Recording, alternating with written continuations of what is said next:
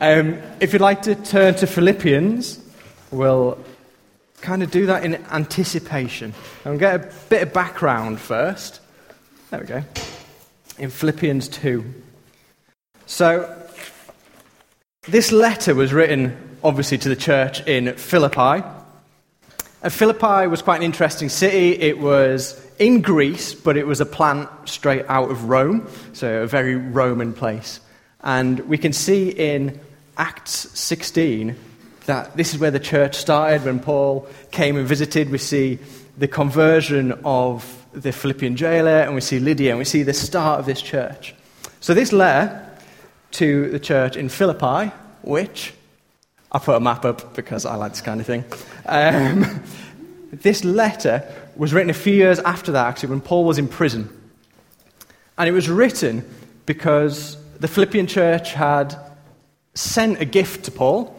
Hearing he was in prison, they'd sent one of their leaders, Epaphroditus, and they'd sent a gift that would really bless Paul. And so this letter is a thank you note. It's Paul saying, thanks for what you've done. It's an extended thank you note, because Paul gets carried away, as he does in quite a lot of things. And so what he starts off doing is he starts saying, thank you for what you've given us, or given me, thank you for your support. And he starts talking about how we should be as a church and as people together. So he looks at that, and then he looks at Jesus, which is what we're going to be looking at today. We're going to flip it on its head slightly. So we're going to look at Jesus first, and then we're going to look at how that affects us and our life. So we will read the passage. So, in your relationships with one another, have the same mindset as Christ Jesus, who being in very nature God, did not consider equality with God something to be used to his own advantage. Rather, he made himself nothing by taking the very nature of a servant. Being made in human likeness and being found in appearance as a man, he humbled himself by becoming obedient to death, even death on a cross. And so we will look today at three attitudes of Christ Jesus. We will look at the humility, we will look at the service, and we will look at the love of Jesus. And then we'll see how those apply to us and shape us. So, first things first. Humility. We, as a culture, we like seeing people humbled. If there's any scandals with politicians, we like seeing kind of people who we think are above us brought low. If you've ever seen I'm a Celebrity, that's a whole show that's built around people being humbled by, I don't know, eating camel bums or something. But we like that as long as it's not us. And here we see Jesus humbling himself. This is a great bit of the passage where it talks about Jesus stepping down. And to fully understand it, we need to see where Jesus started off from. We need to have an idea of what Jesus humbled himself by becoming a human, what he humbled himself from. And so, for us, we can see humility as our pride being removed. That's often how we think of it. Sometimes it can be really hard. But with Jesus, that wasn't the case. Jesus didn't have pride to be removed. And so there is a slight difference. And so, in John 1, verses 1 to 4, we have this. I'll just read it from the slide. In the beginning was the Word, and the Word was with God, and the Word was God. He was with God in the beginning. Through him all things were made. Without him nothing that was made has been made. In him was the life, and that life was the light of all mankind. So this is a great image of Jesus before Christmas. So before, 2020 years ago, before Jesus was born, Jesus existed. He is God, he was God. He was in heaven living in perfect community and perfect love with the Father and with the Holy Spirit. And this is what Jesus stepped down from. This perfect love, this perfect situation in heaven. Jesus humbled himself. The creator of the universe became a man. The immortal God became mortal man for us. It's kind of like when a king becomes a peasant.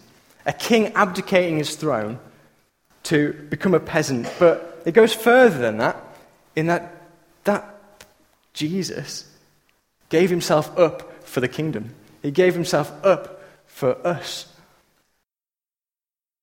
Jesus gave up the status and the glory that he deserved. He gave it up that he might save us.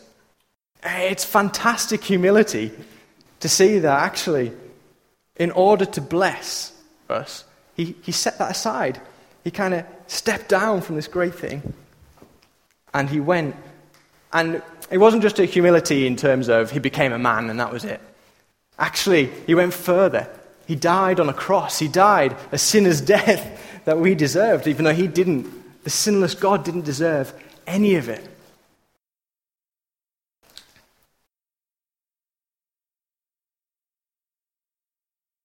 Now we'll move on to the service of Jesus.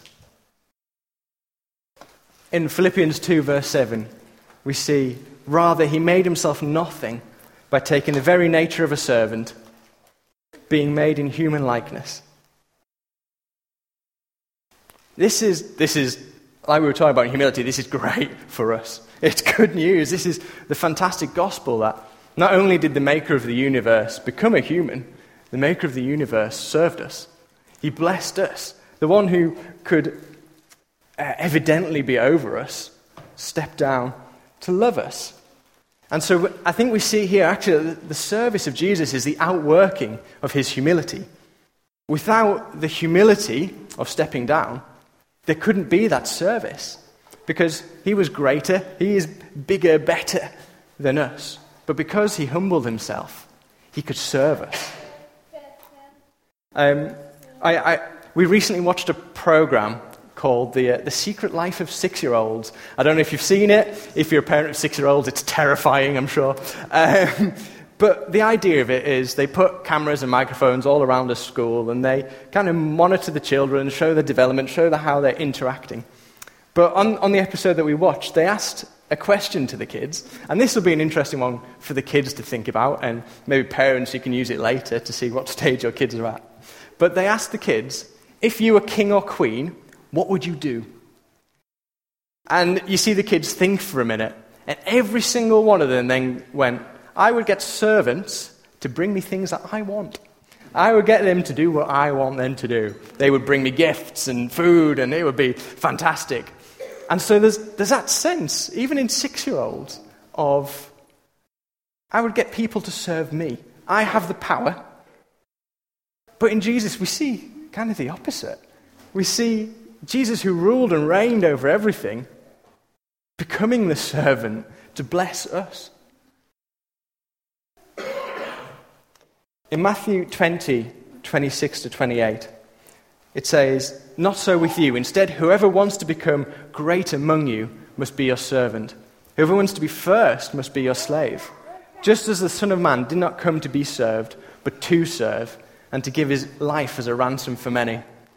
We see actually that not only did Jesus come and serve us, but the kingdom that he brought in, it's turning its head from normal kingdoms. It's not about us becoming first or becoming the best. It's about us serving. That is how we are meant to be together, because we are meant to emulate, we're meant to copy what Jesus has done. John 13, 3 to 9. It says, Jesus knew that the Father had put all things under him, under his power, and that he had come from God and was returning to God. So he got up from the meal, took off his outer clothing, and wrapped a towel around his waist. After that, he poured water into a basin and began to wash his disciples' feet, drying them with the towel that was wrapped around him. He came to Simon Peter, who said to him, Lord, are you going to wash my feet? Jesus replied, you do not realize now what I am doing, but later you will understand.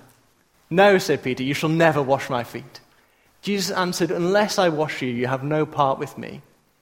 Then, Lord, Simon Peter replied, not just my feet, but my head and my hands as well. This is a great example of Jesus practically serving his disciples. He's teaching them here. I love the first line of this. Jesus knew that the Father had put all things under his power and that he had come from God and was returning to God. That to me does not suggest washing feet next. That to me is, Jesus understands where he is. If this was me, this would be I know what's happening, I'm just going to relax. Let them bring me stuff for a while. But actually, this is how servant-hearted Jesus is. This is the heart of his humility. Is that he knew all these things. He knew that God had put everything under him. He had the authority, and yet he served. And he did the job that was lowest of the low. This is the lowest job that servants did. Washed feet. Because feet are gross. There's nothing nice about feet. And yet, actually, Jesus did this to show that level of service. Actually, the rabbi, the teacher, was serving by washing feet, and it was a precursor to the rest of what Jesus would do. That he'd go further still, to die the sinner's death on a cross, taking our sin that he didn't deserve. And Peter's response to this is interesting. Peter reacts straight away. I imagine it's a bit like Peter's thinking, the other rabbis aren't washing feet. What is going on? Jesus, stop doing this. But then Peter also knows how important it is to be part of what Jesus is doing, to see that service. So Peter goes from, you're never touching my feet, to wash all of me in an instant. And it's just, Peter's grasped the heart of being in Jesus. He's grasped the heart of following his teacher.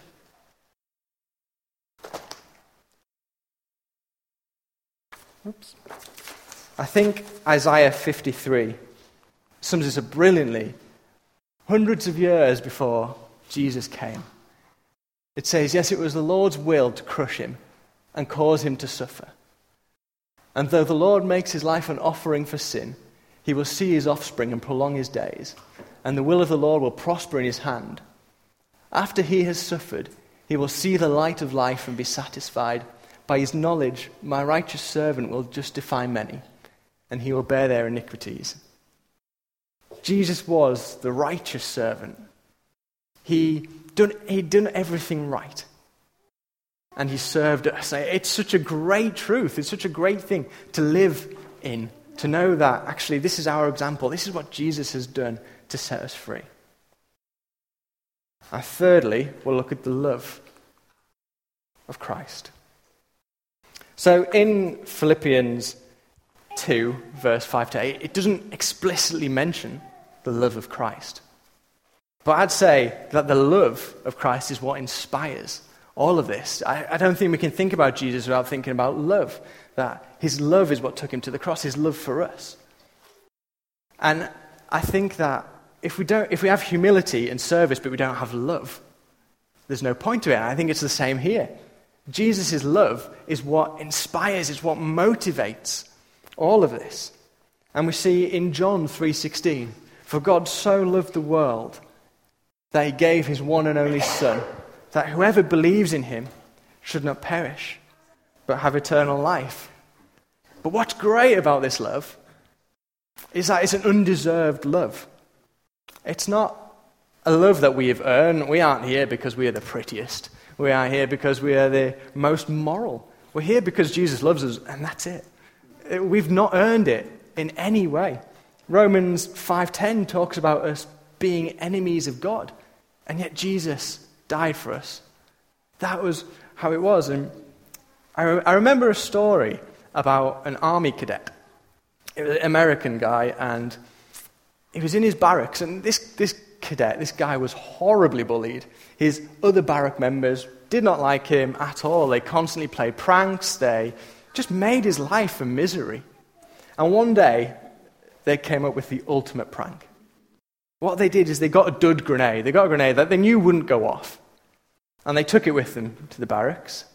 And when our bullied soldier, when he came in, he was getting his kit ready, he was putting it in his locker, and they pulled the pin out of this grenade and they rolled it towards him. Now, our bullied soldier, upon seeing this grenade in the midst of all his fellow soldiers, grabbed his helmet, leapt onto the grenade, and shouted, "Save yourselves, run!" And this is a great example of love. This soldier gave up his life because he had no idea it was a dud grenade. He had no idea it wasn't going to explode. He gave up his life for those soldiers who'd bullied him, who'd made his life misery. And obviously this had an effect on the rest of the barracks because they were expecting him to run away scared. But actually he made this great sacrifice because he didn't know. And so I think this illustrates a bit of what Jesus has done for us. While we were enemies, he died for us. 1 John 3:16, the first part, says, "This is how we know what love is. Christ Jesus laid down his life for us." So let's have a bit of application. Let's look at what the attitudes of Christ mean to us. Let's build on the rock of Jesus and his examples and how we see. Humility is definitely thinking less of ourselves and looking out for others.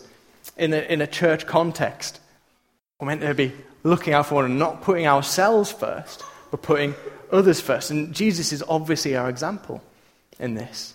Where Jesus humbled himself from, we are never going to be there. We are not perfect. We are not all-powerful. We are not immortal. And so Jesus humbled himself to lower than we could possibly go. He lowered himself to die for us. And so humility for us is nothing compared to what Jesus did. And yet we have to make sure that amongst us, we're not putting ourselves first. Just before the main part of this passage, we see Philippians 2 verses 3 and 4. It says, "Do nothing out of selfish ambition or vain conceit. Rather, in humility, value others above yourselves, not looking to your own interests, but each of you to the interests of others."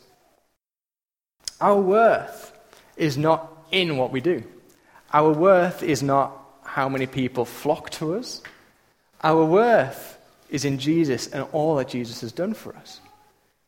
That allows us to humble ourselves because I have been saved, I have been justified, and I have contributed nothing to that. Not one thing. This is the great grace, the great freedom that we've been given. And I think it's worth highlighting the difference between Jesus' humility and our humility. You see, Jesus had a status. Jesus had the glory that he deserved. And yet he gave it up to save us. I think I certainly am.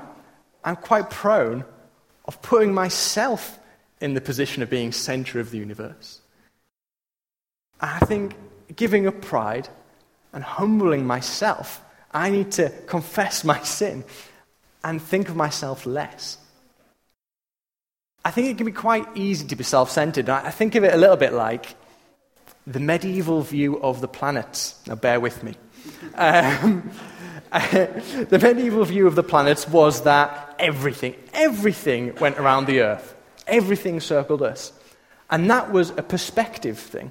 From standing on Earth, when we look up at the sky, we see the sun going over the sky. We see the planets going over the sky. And so from our perspective, it looks like everything orbits us. And I think that's the same in life. I think because I'm the only one that sees what I see, I'm the only one who feels what I feel.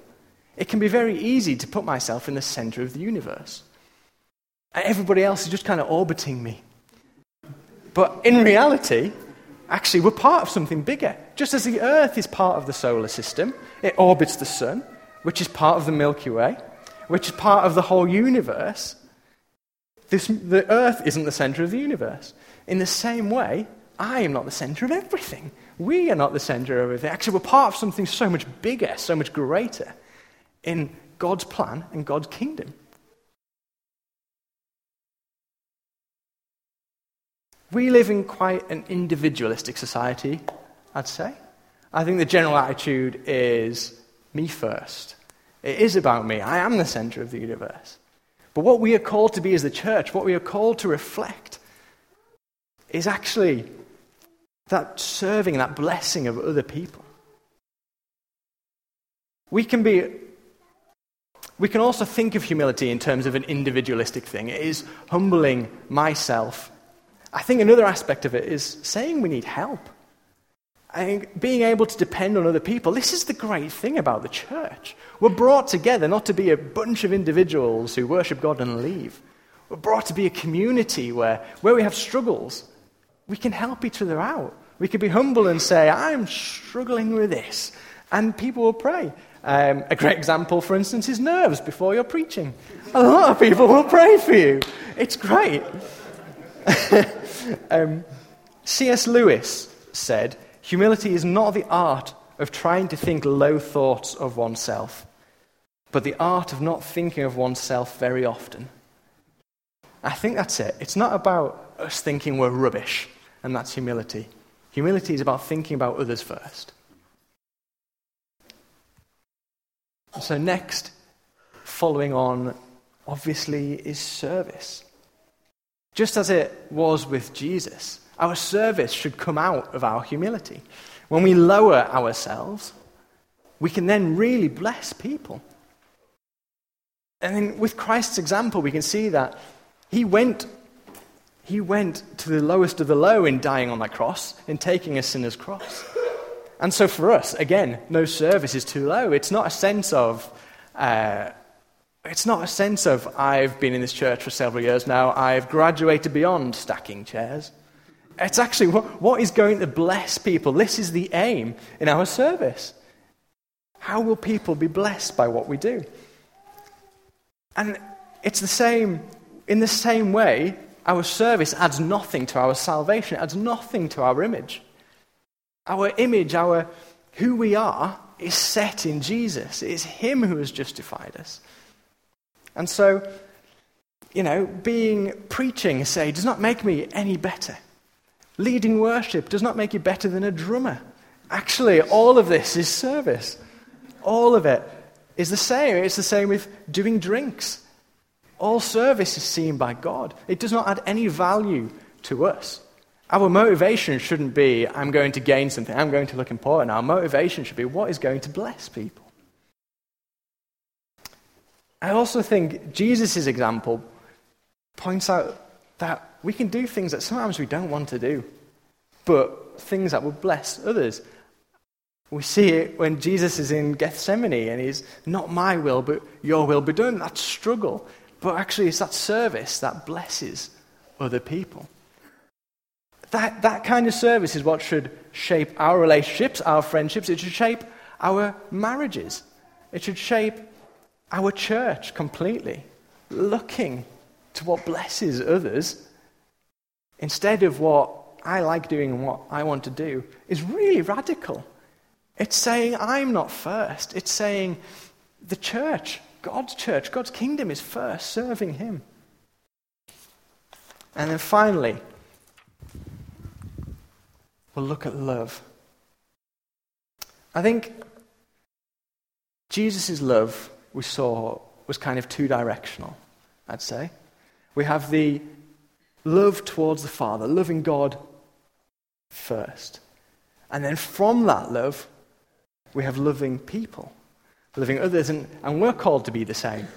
We are called to love God first. And in the same way we love worship, we love worshiping God. That can be easier, I think, than the second step of loving other people. In 1 John, chapters 3 and 4, John mentions loving one another at least 6 times. And the question is why? Why is John hammering this home?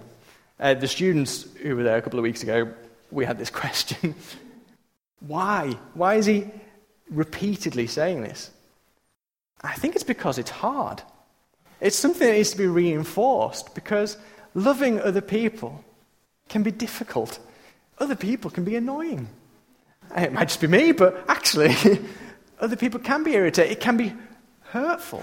In fact, there are probably people here today who've been hurt by churches. But what we are called to do is to love one another. Not because people amongst us deserve it. It's because Jesus loved us. Because while we were enemies, I don't think anybody here is enemies. In my society, in my circle today, I don't think I have any enemies. And so it should be that bit easier to love us, to love each other.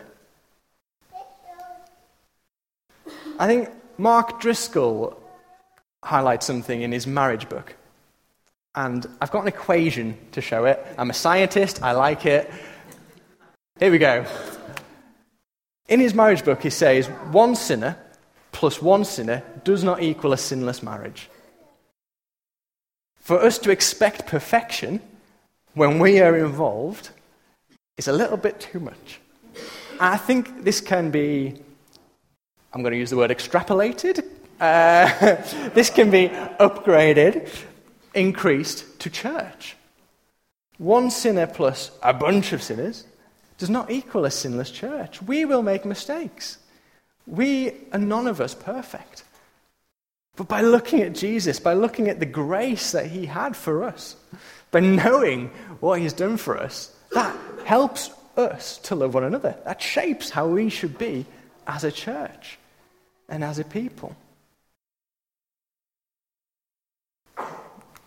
1 John 3:18 says, "Dear children, let us not love with words or tongue, but with actions and in truth." Our love should be noticeable. It shouldn't be just lip service. Aren't they great? Actually, our love should be how we serve. I think weddings are actually a really great example of this. When you have a wedding in City Church, it's fantastic. People love to serve, and it blows away any guests that come to your wedding. People serving in the catering, people will come up to us and go, where did you get your caterers and how much do they cost? Because everybody does that wedding comparison. And actually we go, the church is doing it for free. How much did it cost to hire the building? Actually, we're part of the church. We got it for free. It blows people away. It's that fantastic service. People didn't respond like that. But it's that fantastic service. And I think as a church, it's that service, that love amongst us that people should encounter every day of the week. It's not just a special occasion thing. People should be blown away by how we love one another. And I think they are. I think this is just an encouragement to keep it up, to keep going. Let's keep loving, looking to Jesus and all that he's done. That is to be our basis for everything. It is not, I have to love people. Actually, we need to look at Jesus and what he's done and say, fantastic. Let's love one another because he loves all of us here. We are his church. And I think the best way to finish off is I set out all these points and I found this verse and I was like, this is perfect. Thank you, God, for your word. In Galatians 5:13 it says, "You, my brothers and sisters, were called to be free, but do not use your freedom to indulge the flesh. Rather, serve one another humbly in love." Sums it up perfectly. Let us do that. Let that be our hearts. Let that be our church. Looking to Jesus and the freedom he has given us. That we can be free. That we can love one another. That we can serve and we can be humble. Let's pray. Thank you, Jesus, for all that you've done for us. I thank you, Jesus, that it is because of you we are free. I thank you that looking to you is what shapes us. That we will never serve more than you. We'll never be more humble than you. We'll never love more than you. But because of all you have done, we're becoming more like you.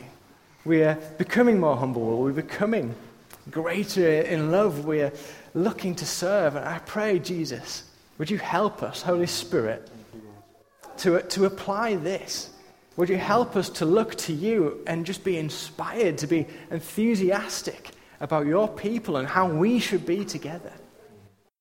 Holy Spirit, I pray for us as we go out from this place, that we would just continue to look to you in our groups, in our relationships, in our work, in our schools.